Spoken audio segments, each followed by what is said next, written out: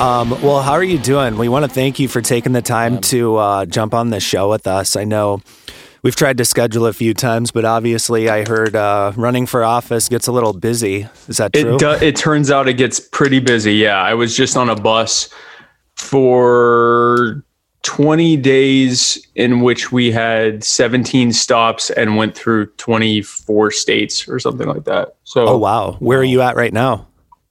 I'm back home now. I'm in Myrtle Beach, South Carolina now, and I will be here for at least a week. And then after that, I'm hitting the Northeast and then the Southeast and then Texas and then possibly like the mountain north states, Montana, Idaho, the Dakotas, that kind of stuff. And possibly one of either Hawaii or Alaska. But I will have visited about like 44 or 45 states by the time this is all over. All right. Very cool. Awesome. Yeah. What's been the best experience so far? Do you have you had anything specifically good in any specific parts of the tour, or has it all been swell or like? Yeah, no, it's been great. And I'm trying to think of one individual thing. I think what's happened repeatedly over and over again in many different ways, but kind of going back to the same thing.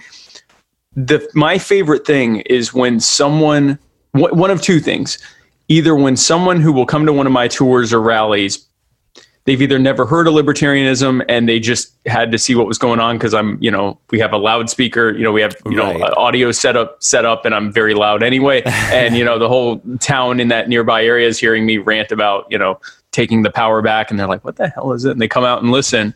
And then in talking with me in the Q&A or afterwards when I'm doing, selfies and autographs and stuff, them getting it and saying, oh, wow, yeah, that makes perfect sense. Or doing the same when I've gone to like gun rights protests or Black Lives Matter protests and talking to them and telling them what our plans are and having them say, oh, well, then we're voting for you. I think that's an exciting thing. Another thing that's exciting is when I talk to very dedicated activists who feel very deflated because we don't win as often as we would like. Right. And, they often feel hopeless, like, oh my gosh, are we going to have another cycle where we don't, where we don't win as nearly as many as we were running for? Because we always do a little bit better than the time before. But, are we going to, when are we going to finally break through? And taking them along with me when they get to see me, bringing people into the movement and seeing that I'm not magic. I'm just applying solid principles of how to bring people into your idea. That I learned from, running a business for 20 years, and I'm now applying it to politics and seeing them have that moment of, oh, wow, we can actually win this thing and having hope return.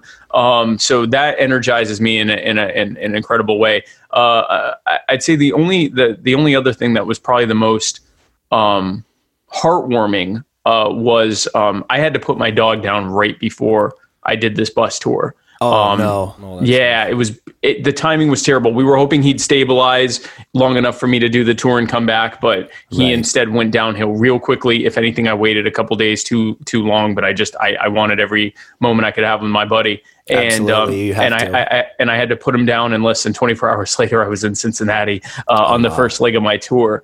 And on the second day, a bunch of the Boog Boys that showed up, the Boog Boys and girls that showed up, they had actually gotten a condolence card and they had all signed it. Right. And that was just like, I started crying right there. But it was pretty heartwarming. But no, I'm having a hard time singling out a single thing because it was an incredible tour.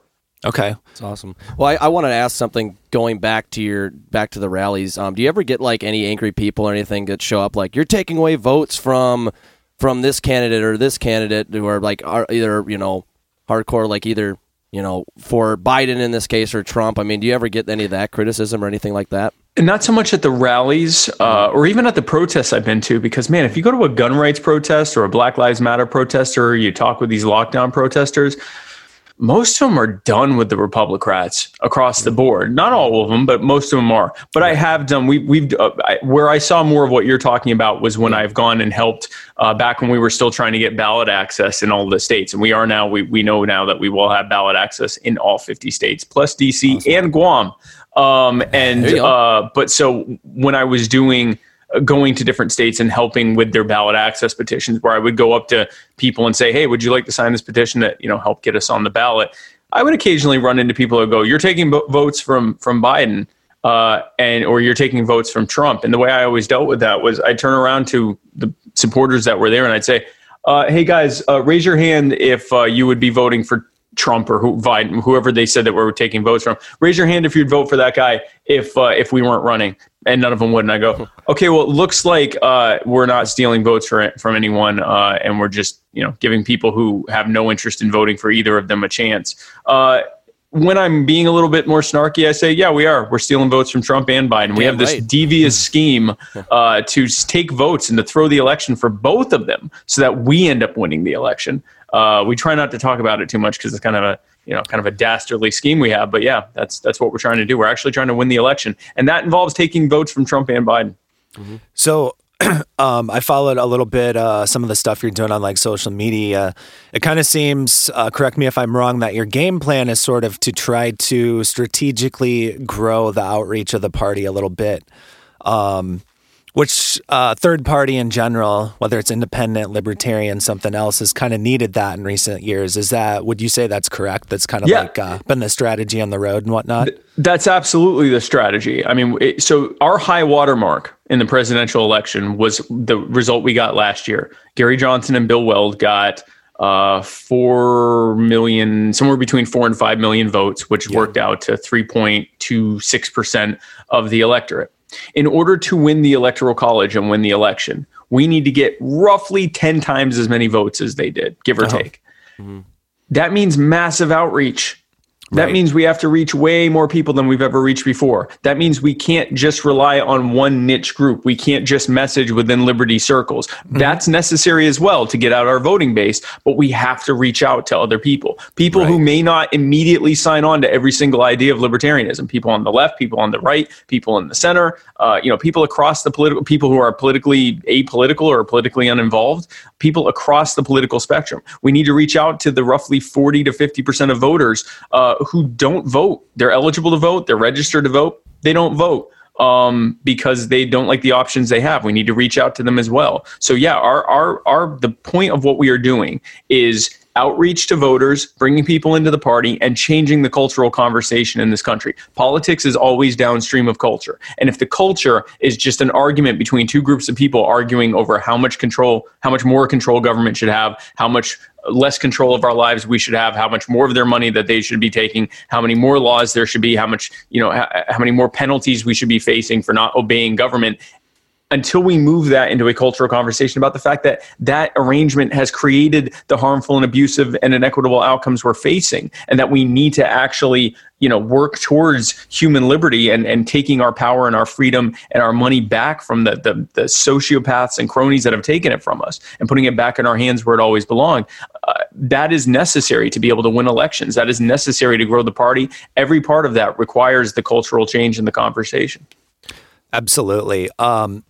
One thing we say often, we sort of call it loyalty to the parties, whether you're on the left or the right. It's sort of like Vikings versus Packers, where for some reason politics is not about being objective anymore. It's about your team, and you're going to support your team no matter what. Yep. But it's like, do they really have your interests in mind? And just especially now with all of the tension in this country, it's really just like mob mentality, tribalism, identity politics. And I think that's really a big opportunity for the Libertarian Party, because I think people who lean to the left on some stuff and to the right on some stuff can really agree on a lot of issues. So like, criminal justice reform, decriminalization of marijuana, or like pulling back in the war on drugs, ending the regime change wars in the Middle East. There's a lot of intersect between people on the right and the left who are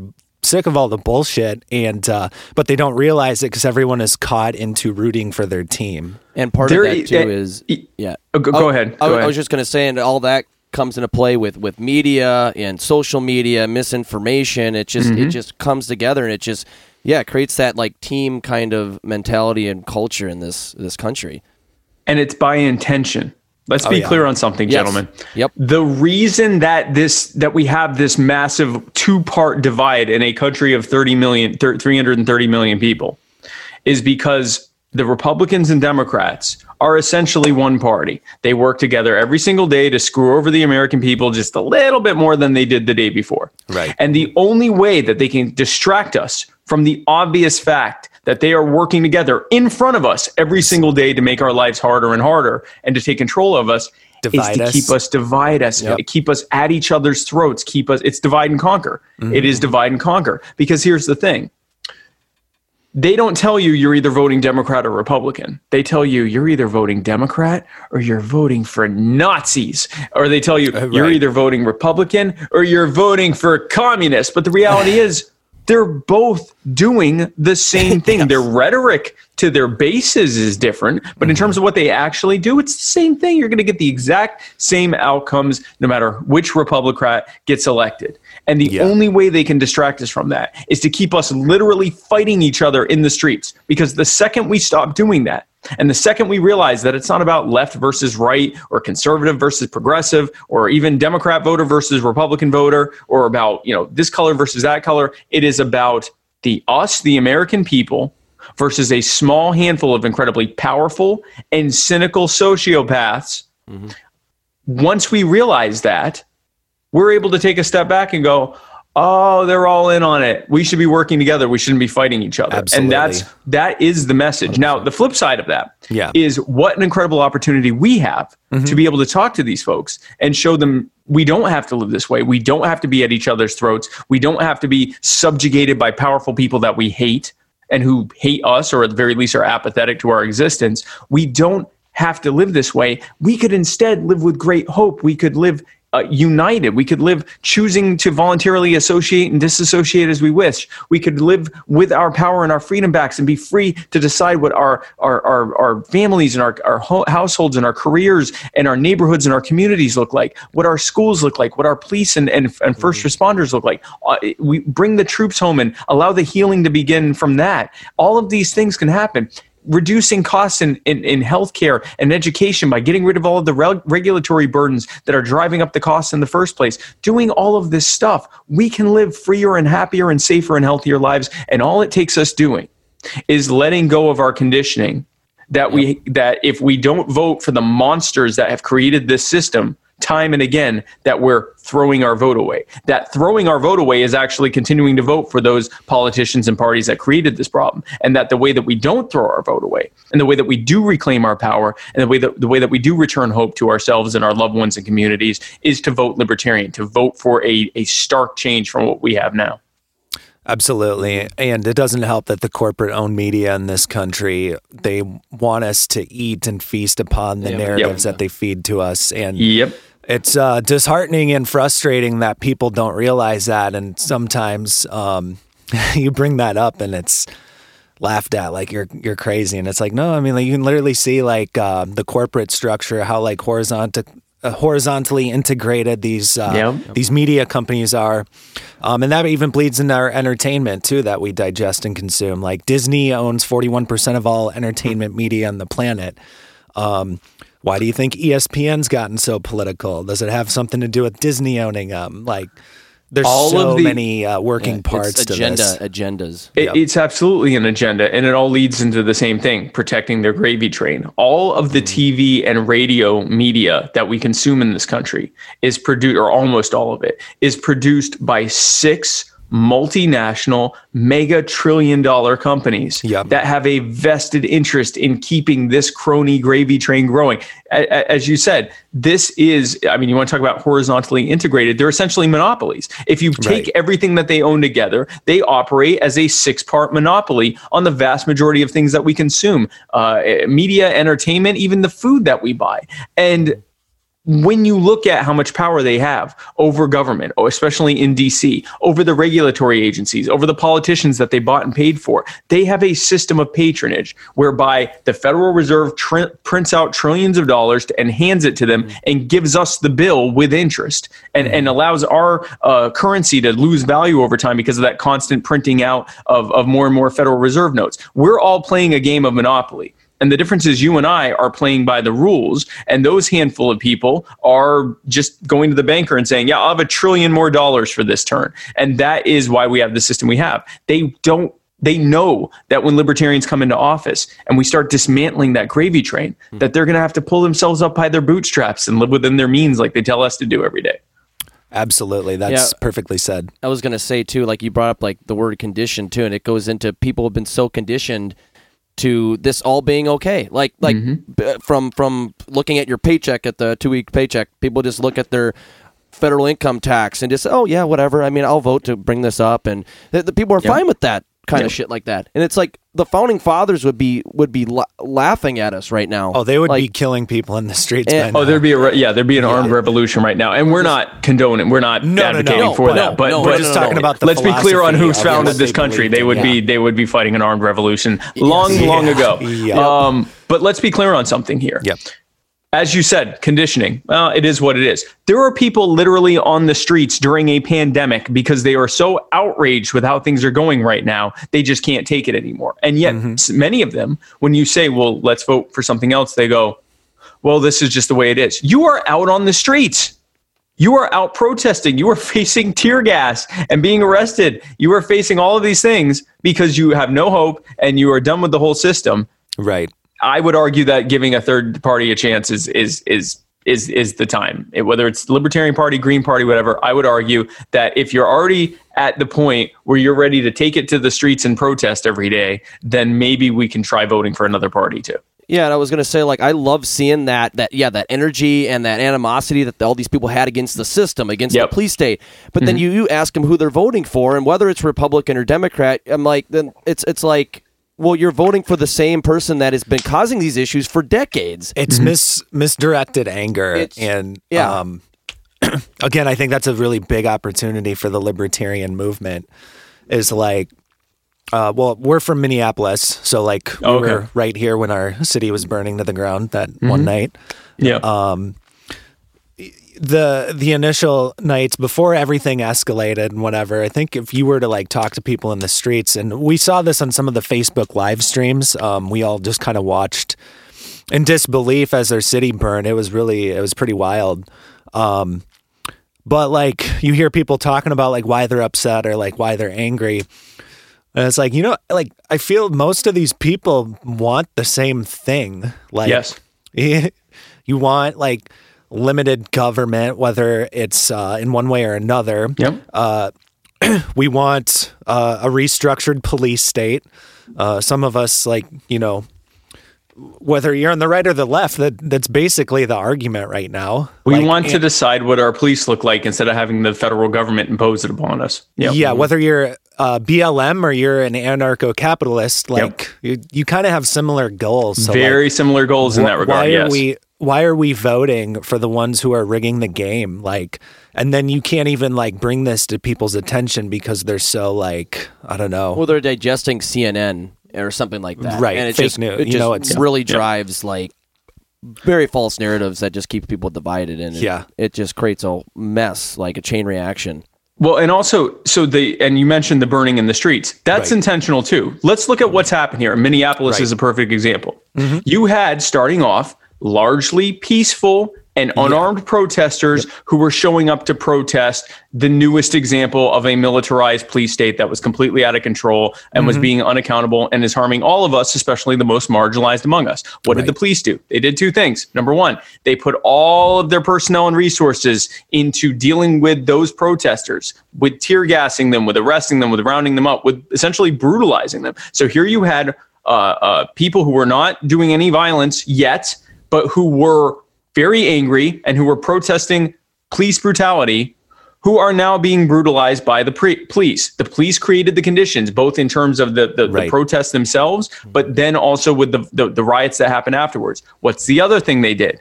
They left the entire rest of the city unpoliced. And thanks to the war on guns, they left the people in those parts of the city unable to defend themselves against the opportunists who undoubtedly showed up. The rioters, the looters, the people who take any opportunity to try to create discord and harm people. In doing that, they created the conditions for the riots that they wanted. Why? Yeah. Because now they can go to the American people who are horrified at what they're seeing on TV and go, they said they wanted to hold us accountable. They're burning your city down. We need more power. We need even less accountability. We need even more equipment. We need even more money so we can put this violent mob down and protect you. The organization that created the conditions for this rioting to happen and disarmed you and made it impossible for you to be able to defend yourself against the rioters that they unleashed upon you are telling you that if you give them more power and control and money, this time they will finally protect you. It is a protection racket. It has always been that, and it is what it is now. This is why communities need to be able to decide on their own terms at the community level what their police look like. And as an anarcho-capitalist, I believe that they should be able to have competing ideas of what their police force should look like. But I'm not even getting into that right now. Right. Even if it's done at the government, episode. That's a whole other episode. But even if it's done at the government level, it needs to be done as locally and as community-based as possible so that we don't have this kind of stuff. The other thing that needs to end is the war on guns. Do you want to know what protesters don't get brutalized? Armed ones. Oh, yeah. I was in Virginia. I was in Richmond, Virginia it was actually a joint rally with, it was a gun rights rally, but it was a rally with the Boogaloo Boys, Black Lives Matter, the Huey P. Newton Gun Club, and the original Black Panthers. Right. It was about 80% black and 100% or 99.9% armed. I didn't have a gun on me. I was about the only person there who didn't have a gun. You did a photo with all those guys, right? Yeah, I did a few photos with them. I think I saw that, yeah. We were in front of the State House grounds. We were, I believe, a few hundred yards from the governor. Not only were we not brutalized by the police, we didn't see any police. We actually at one point said, wait a second, where are the police? And we had to look, and they were like 5 blocks down looking at us around the corner like that to see what was going on. Because you don't bring tear gas to a gunfight. Nope. Yeah, no kidding. Ending the war on guns does 2 things. Number 1, it has more of these protesters armed so that they're not brutalized in the first place, which keeps the peace. And number 2, it allows people, anyone who is being harmed by anyone, including rioters and looters and vandals and so forth, to be able to defend themselves because the police and the government have made it clear that they will not protect you. Absolutely. And it's very interesting to see here because our state has always been split where obviously we vote blue, but it's just based on the population of the St. Paul and Minneapolis markets. Outside of that, the state is 100% red. We're about 30 minutes south of the Twin Cities. So Scott County here where we're located, it's very red, and it's been very interesting to see the divide. Minneapolis is basically turning into a mini version of Chicago right now. Down here, everyone is living together. They're doing their thing. It's a very mixed community. Everyone has guns here. Like it's insane. So it's like, it's been really interesting to kind of see that. And it's like, none of us are up there. None of us are hunting people down or trying to cause chaos. We're just we're minding our own stuff, and we're all protected. And it's that's what the right of everybody is and should be. And especially if your argument is for slowly cutting back on police force or defunding parts of the departments that don't work, whatever the argument is, well then we should have to be able to defend yourself. Exactly. And I believe in that. I believe I remember this conversation I had with someone from college, and she was a big BLM supporter. I disagreed with her on a lot of things, but she's very articulate and well-spoken. So out of respect, I was willing to sit and listen. And so I just wanted to hear what she had to say about it. And so I was like, okay, so let me just get this straight, just so I'm understanding correctly. The issue with the police at the absolute worst is they have a racial bias that they're acting on, and they're basically agents of the state, and they have the legal authority to take someone's life. So that's the worst case scenario. The least case scenario is there's a lack of proper training and education for the people who are presuming the role of an officer. And accountability if they do bad things. Yeah. And I'm like, is this a correct statement? Does this summarize it correctly? And it's yeah, absolutely. You listen well. I was like, okay, so can you understand why I support the Second Amendment? And she's like, what do you mean? And I'm like, well, I mean, you make a good case. I think that might be scary for someone in that position. So I think you should own a gun. I think I should own a gun. And in a peaceful, free society, we both have the equal advantage to choose to live in harmony with each other. And then that government force, the one that, I don't like living in a nanny state. because of your race, you have experiences with what you feel is like prejudice or like a racial bias. Mm-hmm. Well, that's not fun for you either. So like, let's eliminate that. And then we both have the ability to protect ourselves and our families. To protect ourselves. Yep. And we can both live in that peace and harmony. And like, it was actually cool because she was like, that's awesome. I really love that. No one said that before. I'm like, that's the type of like conversations I would that we like need to be having. Seeing. Yeah. Do you know what you did there, by the way? What I do? What you did is what we should be doing in libertarian messaging. You totally listened, you empathized, you reflect this. I say this in every single, if you hadn't brought it up, I would. You listened, you empathized, you reflected back that you understood what she said to you. And then you took her on the journey for how liberty solves that problem, or at least greatly reduces the problems or ameliorates the issues from it. When we do that, it's not always going to go the way that it went with you. You may do that with someone and they may go, you know what? I still think we need gun control, or, you know what? I don't think that was whatever. At the very least, you demonstrated that you care about them, that you understand what they're going through, and that your ideas are at least based in trying to solve those problems, even if they don't agree with you. You've planted a seed, and that seed, whether they like it or not, will germinate. And if they continue to interact with you and have those kinds of interactions, they'll realize over time, he's right about this. Right. His ideas make sense, and they're consistent, and they're intuitive, and they make sense to me, and I'm not sure how I feel about that. In the best case scenario, it's what you just went through, where they go, oh, wow, that's a great point. You're right. When I showed up to some of these Black Lives Matter protests, I did it as a sort of a proof of concept. I had already been talking with many of them online during the lockdowns, and that was going very well. Once the protests started and I started going out and talking with them and applying that same template of listening to their concerns, which allows them to have the catharsis of talking to you, they're already subconsciously developing bonds with you, whether they like it or not, because you're actually listening to them. People pay hundreds of dollars an hour for this, and you're providing a few minutes of it for free. And while they're doing that, you're identifying all their concerns if you're actually listening to them. I would do this. I'd listen to them, empathize with what they're going through, reflect back that I heard what they said, and then said, I got fantastic news for you. Jo Jorgensen and I are going to do the things that you're wanting to do. Ending qualified immunity, ending the war on drugs, ending occupational licensing, ending the war on guns, and so forth and so on. And many times, talking with organizers of these different Black Lives Matter protests, they'd say, okay, well, we're endorsing you. And the first time it happened, I went, wow, I wasn't even asking for that. That was really easy. But then I realized something. No one else was listening to them.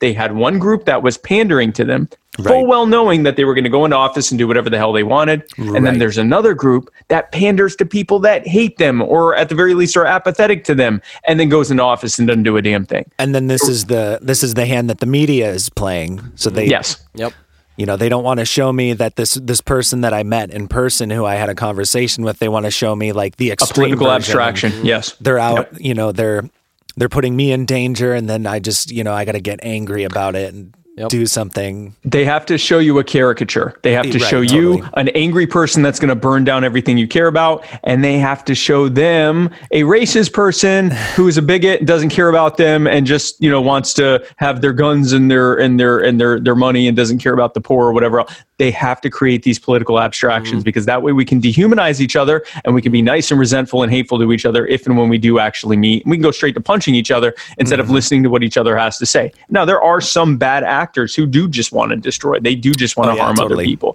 But the vast majority of us have legitimate, valid concerns, often on the exact same things. And we know, as libertarians, that our ideas work. We know that we're better than the left on the things the left cares about. We know we're better than the right on the things the right cares about. For that matter, we know we're better than the center on the things they care about. So why are you? The exposure goes to a vocal minority, unfortunately. Yes, because it always will. And it always will. Yep. It always will. Yeah.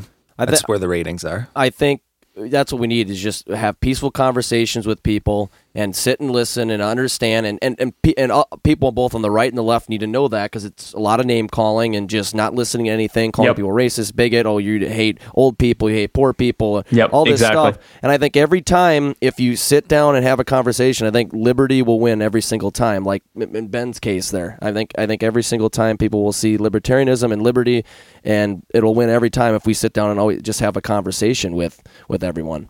More often than not, it will win, even if it's just, a seed being planted. It may not be a home run. In fact, it won't be a home run. Most time people will still walk away because that's how we process things. Very rarely is someone even in the intellectual capability of going, oh, wow, you've changed my mind in this very moment. Like that's not how we're wired. We typically are like, well, I'll have to think about that. But the fact that you've even had a respectful conversation and kept it respectful and listen to what they had to say, that plants that seed. And you know what? They may plant a seed in you and something that you may not have realized that makes sense to you. I mean, it's not all a one-way thing, but this is what we do. And I'm so happy to hear that you did this without even my prompting you, because this is, so often when I talk to libertarians, they're like, how do we tell these statist bootlickers that liberty is the way? And I'm like, well, first of all, I appreciate your enthusiasm, but pounding your fist and calling them statist bootlickers is probably the first thing you should stop doing when you're talking with them, and start engaging with them as something other than the political abstraction you've created in your head,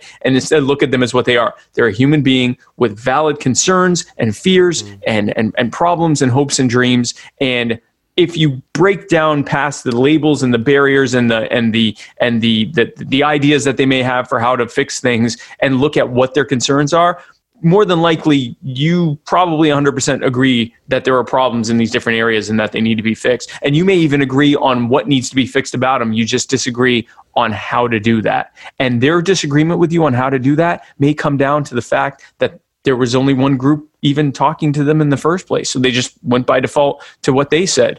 And you coming with a better idea, a much better idea that actually makes sense, could be the thing that actually brings them into the party, or at least plants the seed that we aren't bad people and that we are worth listening to and taking heed of what we're saying. Yeah, absolutely. Well said.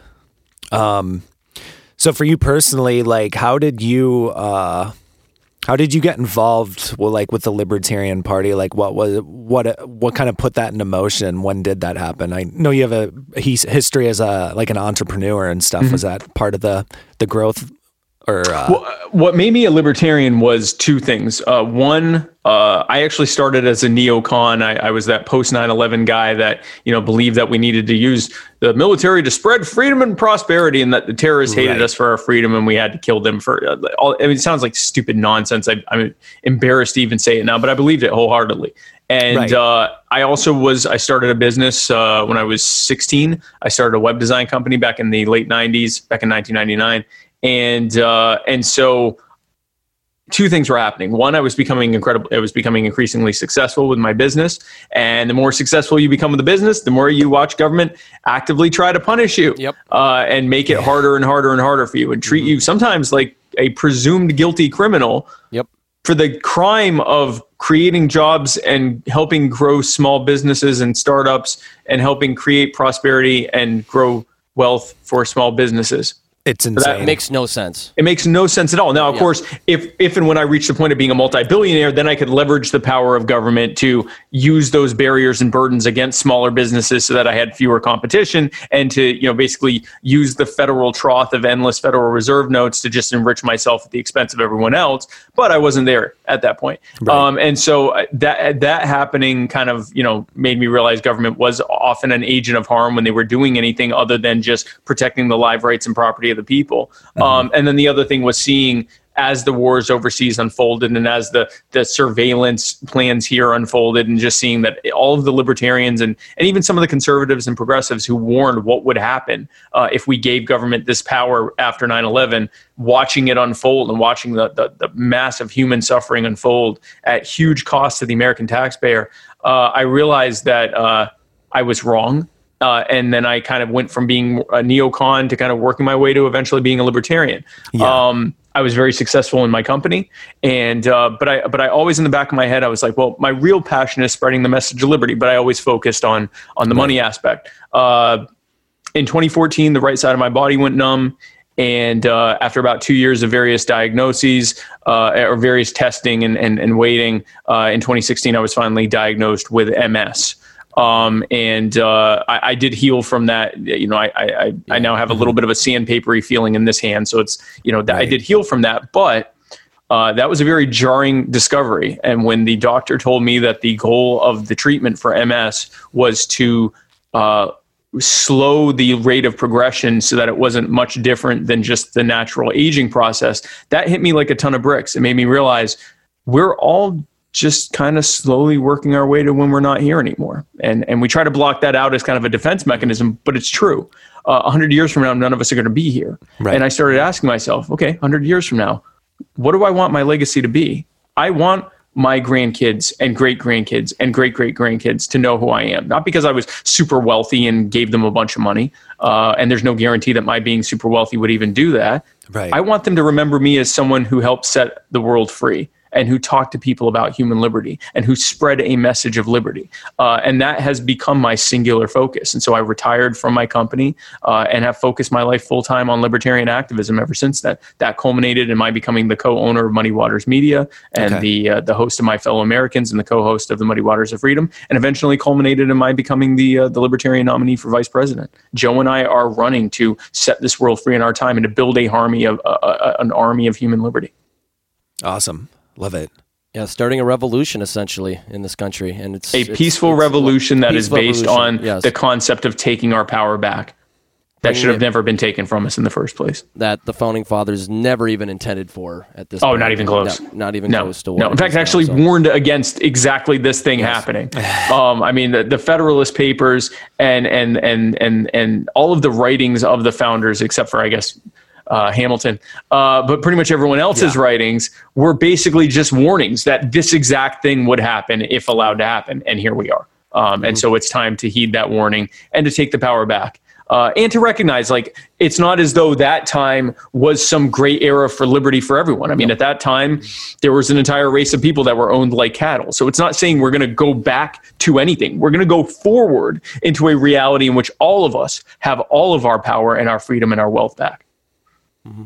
Yeah, absolutely. Things change and evolve, and you just move with the times. But we need to evolve as well. The lessons that have been proven true, especially with the sheer brilliance of our founding fathers, it's absolutely insane. Like they basically wrote a play-by-play for like what is going to happen. What's going to happen? Yeah, like 200, 300 years in advance. It's absolutely even some of the slave owners. Even some of the slave owners warned about what would happen if we continue to own people as and I say we, but if the country allowed a small handful of people to continue to own an entire race of people as chattel slaves. So even in the midst of their own victimization of people of color, they even recognized what the logical conclusion of that would end up being. So no, I mean they laid a pretty good play-by-play of what would happen if we put our safety and our protection and basically our succumbing to the fear-mongering of politicians above our own liberty. And we are seeing the result of that happening. And it is understandable why so many give into that fear-mongering, because they lay it on pretty thick and they make our lives harder and harder and harder. And that is why it is incumbent upon us. It is absolutely crucial for us as libertarians to reach these folks where they are without preconditions, without preconceptions. Just listen to what they're saying and reflect back that we're listening to them and that we understand what they're going through, that we're often going through some of those things as well, and that we can go on a journey together for human liberty to fix these problems that have been created by the statist Republicrats. Yeah, absolutely. Totally true. I have a question. Sure, and then I will have to go in the next few minutes because I have something immediately after this. But I'd be happy to answer your question. All right, awesome. Yeah, no problem at all. I appreciate you making the time for this and working through some of the hiccups in the beginning of this broadcast. No problem. Appreciate it. No problem, man. So there's been some criticism of the Libertarian Party in recent years, just for some of the things candidates have said, like. Just a really basic example would be like Gary Johnson.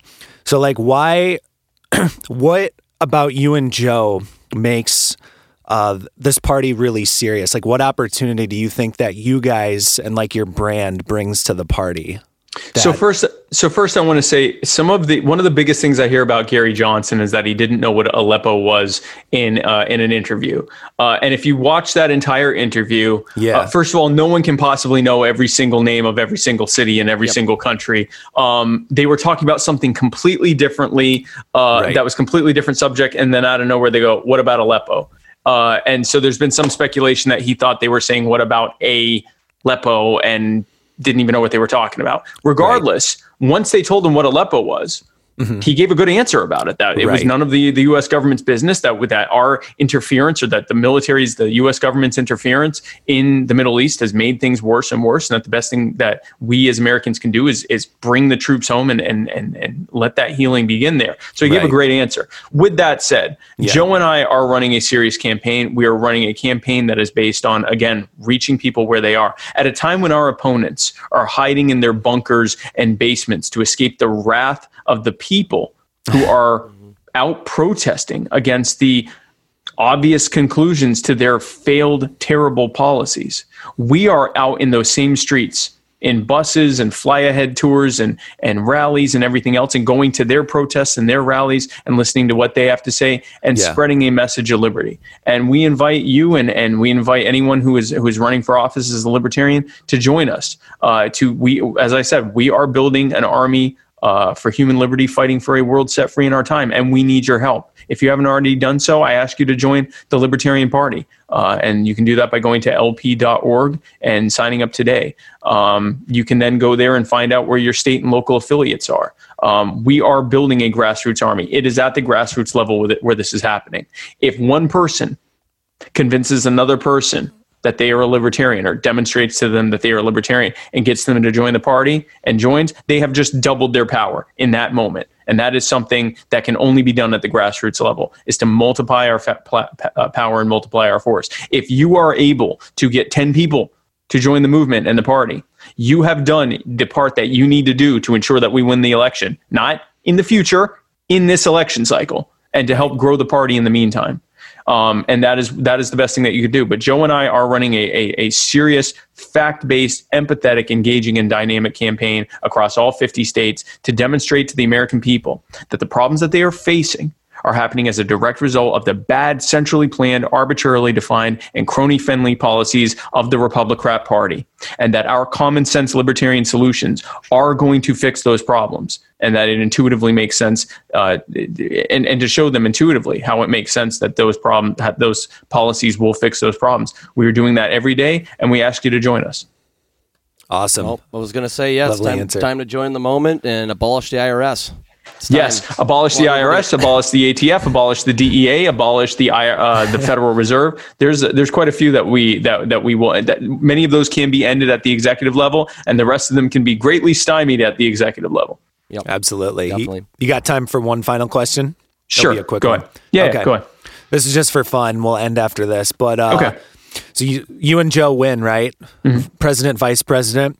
If you could pick anyone for your cabinet, what are some names you'd throw in? Like, it can, to make it fun, it can be anybody, any party who's alive, or any celebrity, whoever you want.